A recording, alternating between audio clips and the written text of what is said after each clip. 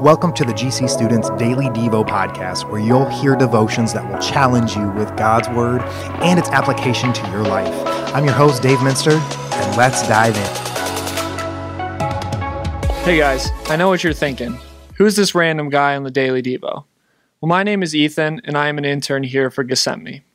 I'm a college student at GCU, and I love to play any sport I can get my hands on. Some of my favorites are basketball and spike ball, but any other sport, love them all. We are going to be continuing our devotional series on Jesus' Sermon on the Mount. Jesus says in Matthew 7:13 through 14, "Enter by the narrow gate, for the gate is wide and the way is easy that leads to destruction, and those who enter by it are many. For the gate is narrow and the way is hard that leads to life, and those who find it are few." This is one of these sayings that I would classify as the hard sayings of Jesus. All throughout the Gospels, there are various different things that Jesus says that are hard truths to accept. In this passage, Jesus makes it very clear that there are two paths that you can take in life: the wide gate that leads to destruction, or the narrow gate that leads to life. These words can sound super intimidating when you first hear them, but I think it's super important to know what both of these gates lead to and look like. So let's take a closer look. First, let's take a look at the wide gate. Jesus says that this gate can only lead to destruction. When we are walking in sin, we are walking the wide gate. It is a super easy life when I live for myself, trying to seek after pleasing my own desires. Because we are still sinners, our sinful self still wants to come out. Jesus makes it pretty clear here that the sinful life can only lead to one outcome, which is destruction, both in this life and the life to come.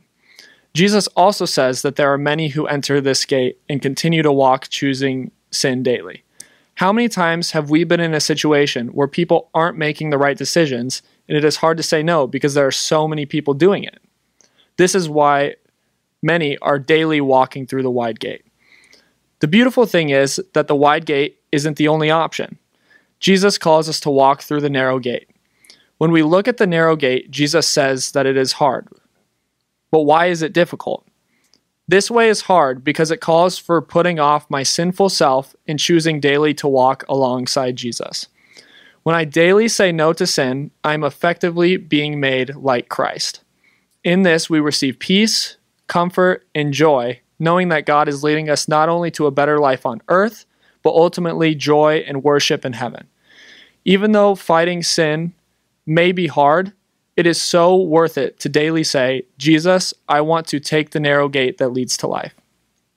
The coolest thing to me about this passage is that we do not have to take the hard way alone.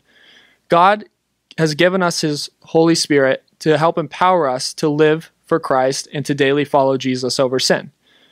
We also have fellow Christians to help us choose to live for Christ and to help push us to become more like Christ.